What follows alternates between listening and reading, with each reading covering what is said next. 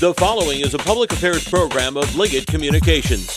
I'm Caleb Gordon. Port Huron officials receiving an update from a consulting firm that was brought in to seek public input regarding future development in the South Park neighborhood. Nate Geinzer, founder and CEO of Double Hull Solutions, says it was the announcement of a new condo project that sparked the latest round of community engagement. When you're looking at something like a neighborhood improvement authority, typically those are funded through what's called tax increment financing.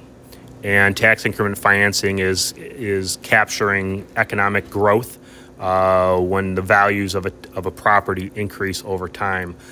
The condo project is the first big investment in this area that could be used to boost or bolster a new tax increment finance authority. That's consultant Nate Geinzer. This is the Blue Water Beat.